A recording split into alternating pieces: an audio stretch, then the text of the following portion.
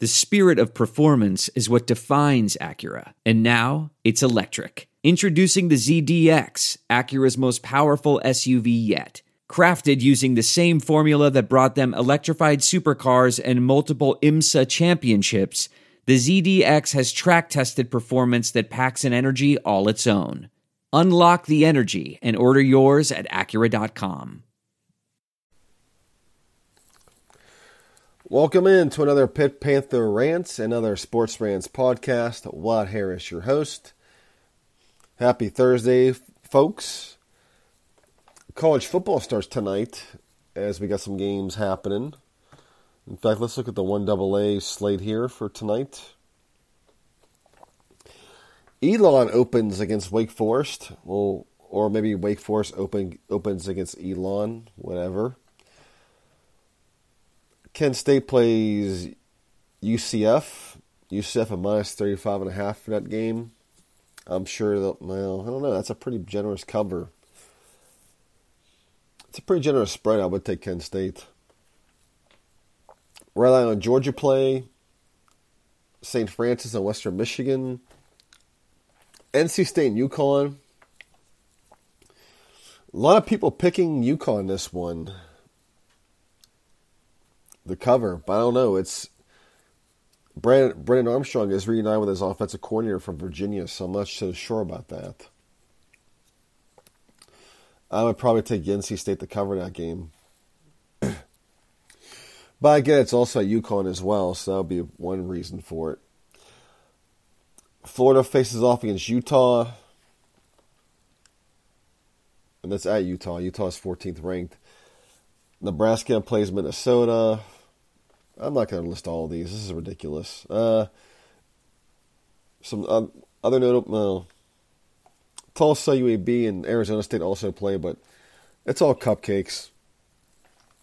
There's the only notable game is probably... probably Nebraska, Minnesota. The Matt Rule era kicks off.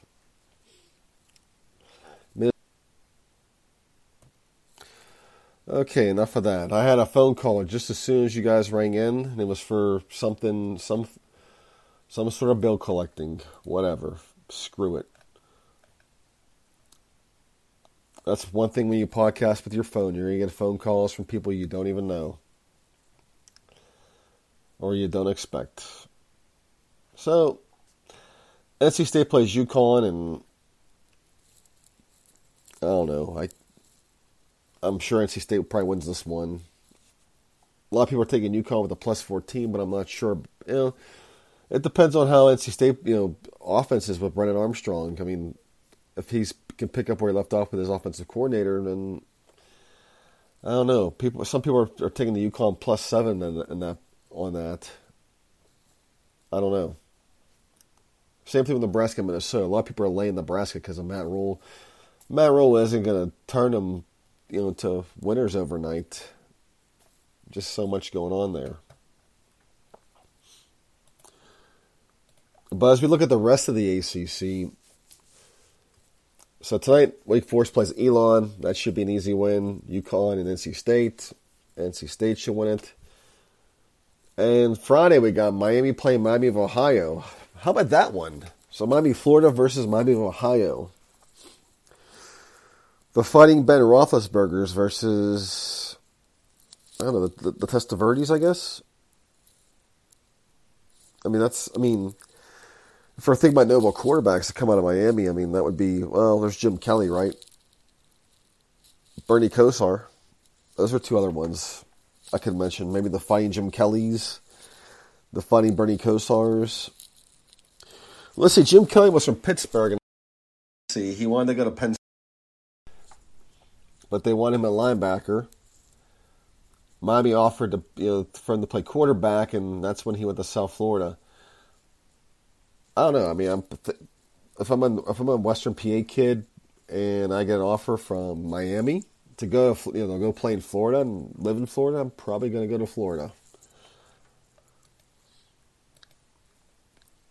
Well, Bernie Kosar. Let's look him up real quick. He went to Miami as well. Yep. Was crewed by Schellenberger. Where did he was from Youngstown of all. I mean, what's all these Western, a lot of these Rust Belt guys going to Florida. Oh well. So yeah, maybe the Fighting Jim Kellys, the Fighting Kosars versus the Fighting Roethlisbergers. I guess we can go with that. Let's see. We also have a Louisville Georgia Tech game. That's at 6:30 as well. Well, I'm going off Central Time Zones, guys. So this is probably 7:30, 7 o'clock. So, or maybe it's not. I don't know. Let's see. Louisville. Let's take a look here. What time did it actually kick off? 7:30 Eastern time. So it's obvious. My browser's obviously reflecting central zone. So Miami, Ohio at 7, and 7:30 Louisville, Georgia Tech. So we got Friday night lights for the ACC. And then Saturday we got Virginia and Tennessee. The Vols are minus 28-point favorites. They should probably whip Virginia. Northern Illinois and Boston College. BC should win that one, but NIU is a very tough MAC opponent. Wofford and Pittsburgh play. Pitt should win that one. We'll get into that here in a moment. Colgate and Syracuse. The Q should win that one. North Carolina at minus 2.5 over South Carolina. I don't know about this one. I will say this is a huge game for North Carolina because they're supposedly contenders for the ACC this year with Drake May. So I'm not sure what South Carolina has going for them, but North Carolina really can't afford to lose this game. I'm going with South Carolina. Old Dominion, Virginia Tech. Old Dominion is not an easy opponent. They always give people a hard time. They're basically like you lump them in with the South Floridas and whoever. Well, South Florida back in the day was the big pain in the ass, but Old Dominion is one of those G5 pain in the ass teams to play against, and Hokies are minus 16, which is kind of generous because Tech wasn't really that good last year. I like Tech to win, but I think Old Dominion covers. And we got two games. We got a game on Sunday, which is LSU and Florida State. It's a Sunday night game. Florida State won last year, but I'm not sure about, that was early in the season. LSU's minus 2.5-point favorite. I like LSU in this game. I think they win. Brian Kelly is going to have those guys prepared. Duke and Clemson. Clemson a minus 13. They should win that one. Over-under is 55.5. I think that goes over. Now, is there any really notable games for top 25? I mean, there's Colorado and TCU. There's Ohio State, Indiana. They kick off at 2:30 on CBS. Nothing really exciting there. No, not really. Well, I mean, there's West Virginia and Penn State. Drew Allar makes his debut. Supposedly he's a Heisman contender already. Has he ever taken a snap yet? That we know of? I mean, I don't know. Penn State's a minus 20.5. I think Drew Allar comes out cooking. I think they'll cover that game. Yeah, I think they will. And that's really about it for a lot of notable games. I mean, I'm sure there's a bunch more, but I'm not gonna dive into the total schedule of this. I'm just picking notable games out. I mean, it's just yep.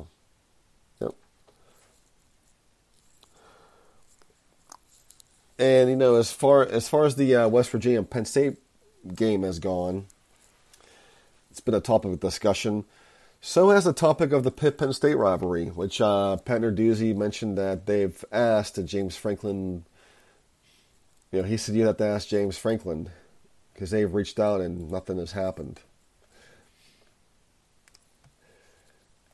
And I know this is going to be a very unpopular opinion of mine. It's been, but my suggestion to Pat Narduzzi and Pitt is to stop asking Penn State to play the game. Penn State does not want to play it. And if they do, they want it on their terms. So they want their 2 home games or whatever. Pitt's lucky if they're going to get a home game. Penn State is not going to do 1-for-1. That whole 4-game series we have is pretty much an anomaly because when that series was done, Tim Curley was the AD at Penn State. And Joe was pretty much at the end of his career. I mean, this series was done. This 4-game series is one where it was 2 home, 2 away. It was done right before the shit hit the fan at Penn State.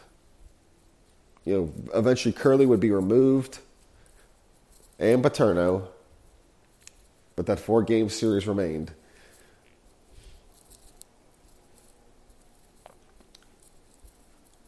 And if I'm looking from Pitt's perspective, I understand. If you've got open dates, and even some of my followers have mentioned this as well. If you have open dates, you do owe it. You do owe it as a football coach and athletic department of Pitt to continually ask Penn State to play the game. I get it. It's a great game for the state. Generates lots of buzz, lots of water cooler talk. I totally get that. But so much has changed with TV money, college football playoff, that it's just rivalries are just taking a back seat. Unless the rivalries are within the conference, they're pretty much taking a back seat. I mean, a good bit of them are. I mean, there's some teams in different conferences that still play rivalry games, and I think we just need to accept that our rivalry game is the backyard brawl, and we should go with that. We should move on with that and continue to move on with it because those guys actually hate us and want to play us. They want to beat us. And we should hate them and want to beat them as well. The only way Pitt is going to be able to ever generate any type of buzz for the rivalry game for Penn State is if Pitt starts winning conference titles, and then, which they have, but they also need to qualify for the playoff. Pitt needs to get into the playoff, win playoff games. Once Pitt starts elevating themselves like that, then maybe Penn State will want to play them. Because we talk about that 2016 win, that game where we won 42-39, and that win supposedly kept Penn State out of the college football playoff. That's pretty much good enough reason why Penn State does not want to schedule the game anymore. That gives them pretty much enough ammo not to schedule it, because look what happened. I mean, as being realistically as Pitt fans, we didn't give much of a case to reschedule the rivalry. We lost our next 3 games to them, and we couldn't even score more than 14 points against them. I mean, not to mention our home game, which was, in the pouring rain we lost. They dropped 50 plus on us. We basically got embarrassed on our own home field, and not to mention they took it over. Heinz Field was reduced to We Are Penn State chants. I mean, we got humiliated on our own home field. After Pitt lost, when Pitt won their first game, After they lost their next two to Penn State, it really wouldn't matter. I know going 2-2 would have been nice, but it wasn't going to give Penn State enough ammo to redo the rivalry. So in the meantime, Pitt needs to focus on the actual teams they're playing and the actual rivalries they do have. And who knows, maybe one day it will come around. But I'm 44 years old. This whole Pitt-Penn State rivalry thing has been talked about for so many years. I mean, when I was like in 7th grade, they just ended the rivalry. Penn State would have joined the Big Ten. Then, as you all know, it resumed in 1997 just for 4 games, and after that, Joe wanted, more home games. And the talk of playing the rivalry has just been, it's pretty much been talked about every year. Let's see, I joined the sports message boards in like 2001, and I was like in college then. I was like 21 years old. I'm 44.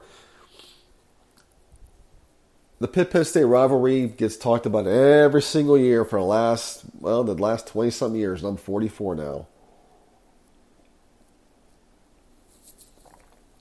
I remember Walt Harris and Steve Peterson lobbying for the game.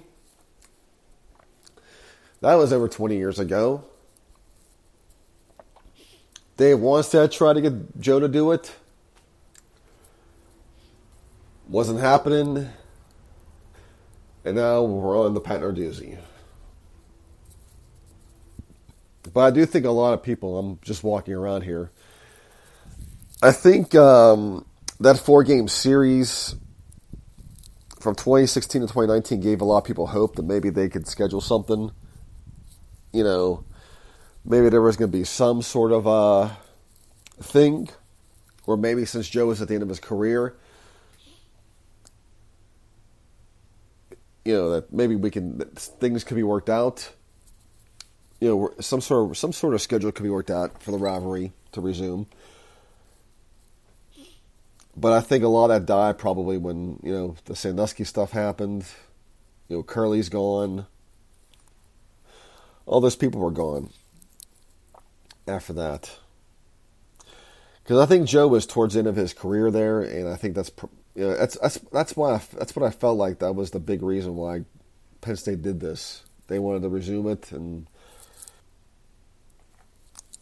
it just now Penn State doesn't have to resume it if they don't want to. I mean, that's just how it is. And we didn't give them much of a case either. I mean, when you lose your next 3 and you can't score more than 14 points against them, Penn State's got better things to do with their Sundays.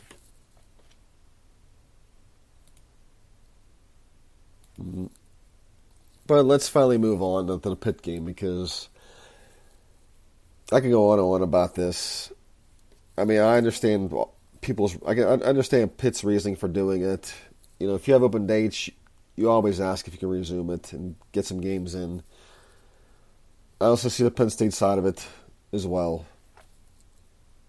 It just is what it is. It's not going. I mean, it's. I think that whole 4 years was, it just came out of nowhere. Maybe it'll happen again. Who knows? Meantime, we got the brawl, and we got Wofford coming up this weekend. Pitt plays Wofford, coached by Sean Watson of all people. He was interim coach last year. They finished 3-3. And somehow he got the head coaching. He got the interim tag removed, became the head coach, which I found kind of odd because he. If I looked at their schedule, he was their offensive coordinator, and offensively they weren't really that great in those first few games. And the head coach gets fired, and all of a sudden Sean is the head coach, and they go 3-3. I mean, it's. I have no idea, but what to expect from that. But maybe they change offensive coordinators because Sean maybe Watson because they had to move the head coach. They had to put somebody in the OC place. Maybe they finally got somebody who knew what they were doing. The crazy thing is that Sean's resume is pretty nice. I mean, he's been some places. I mean, he will always be known for Teddy Bridgewater, but I always feel like maybe that was more Teddy Bridgewater because sometimes quarterbacks make offensive coordinators look good.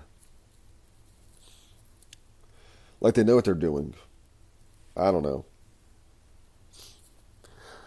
But yeah, he's bounced around, and obviously he was at Pitt, and it just didn't work out. I mean, the offense was pretty... I mean, we could run the ball, we just couldn't throw it. But if you look at that team, I mean, we had Kenny, but if we look at the what was Sean Watson's final year? Yeah, Sean Watson's final year was the ACC team, and the team that won the Coastal. They finished 7-7 that year. They had a 6-2 conference record.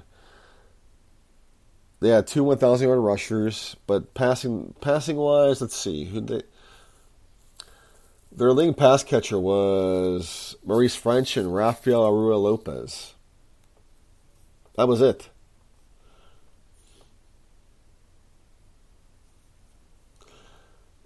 So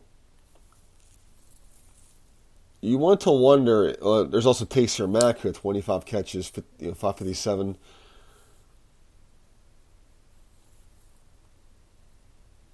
It kind of makes you wonder what happened there, because if we go to the next year, well, 2018. Let's see. Let's go back to 2018.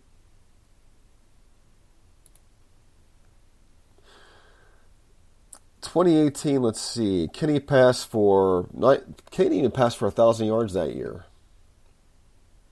The next year, he passed for with Whipple as the coach. He passed for over 3,000 yards, 13 T's, 9 picks to 13-9. Maurice French had 96 catches. Tayser Mack 63. There was a bunch of guys who had more than 10 catches. And then 2020, that was a shortened season. Kid did fairly decent as well. We had Jordan Addison, DJ Turner.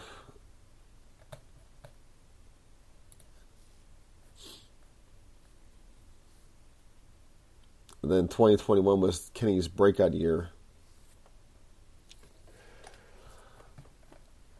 I don't know. I don't think you can totally blame Sean Watson for what happened, for how bad for the passing game.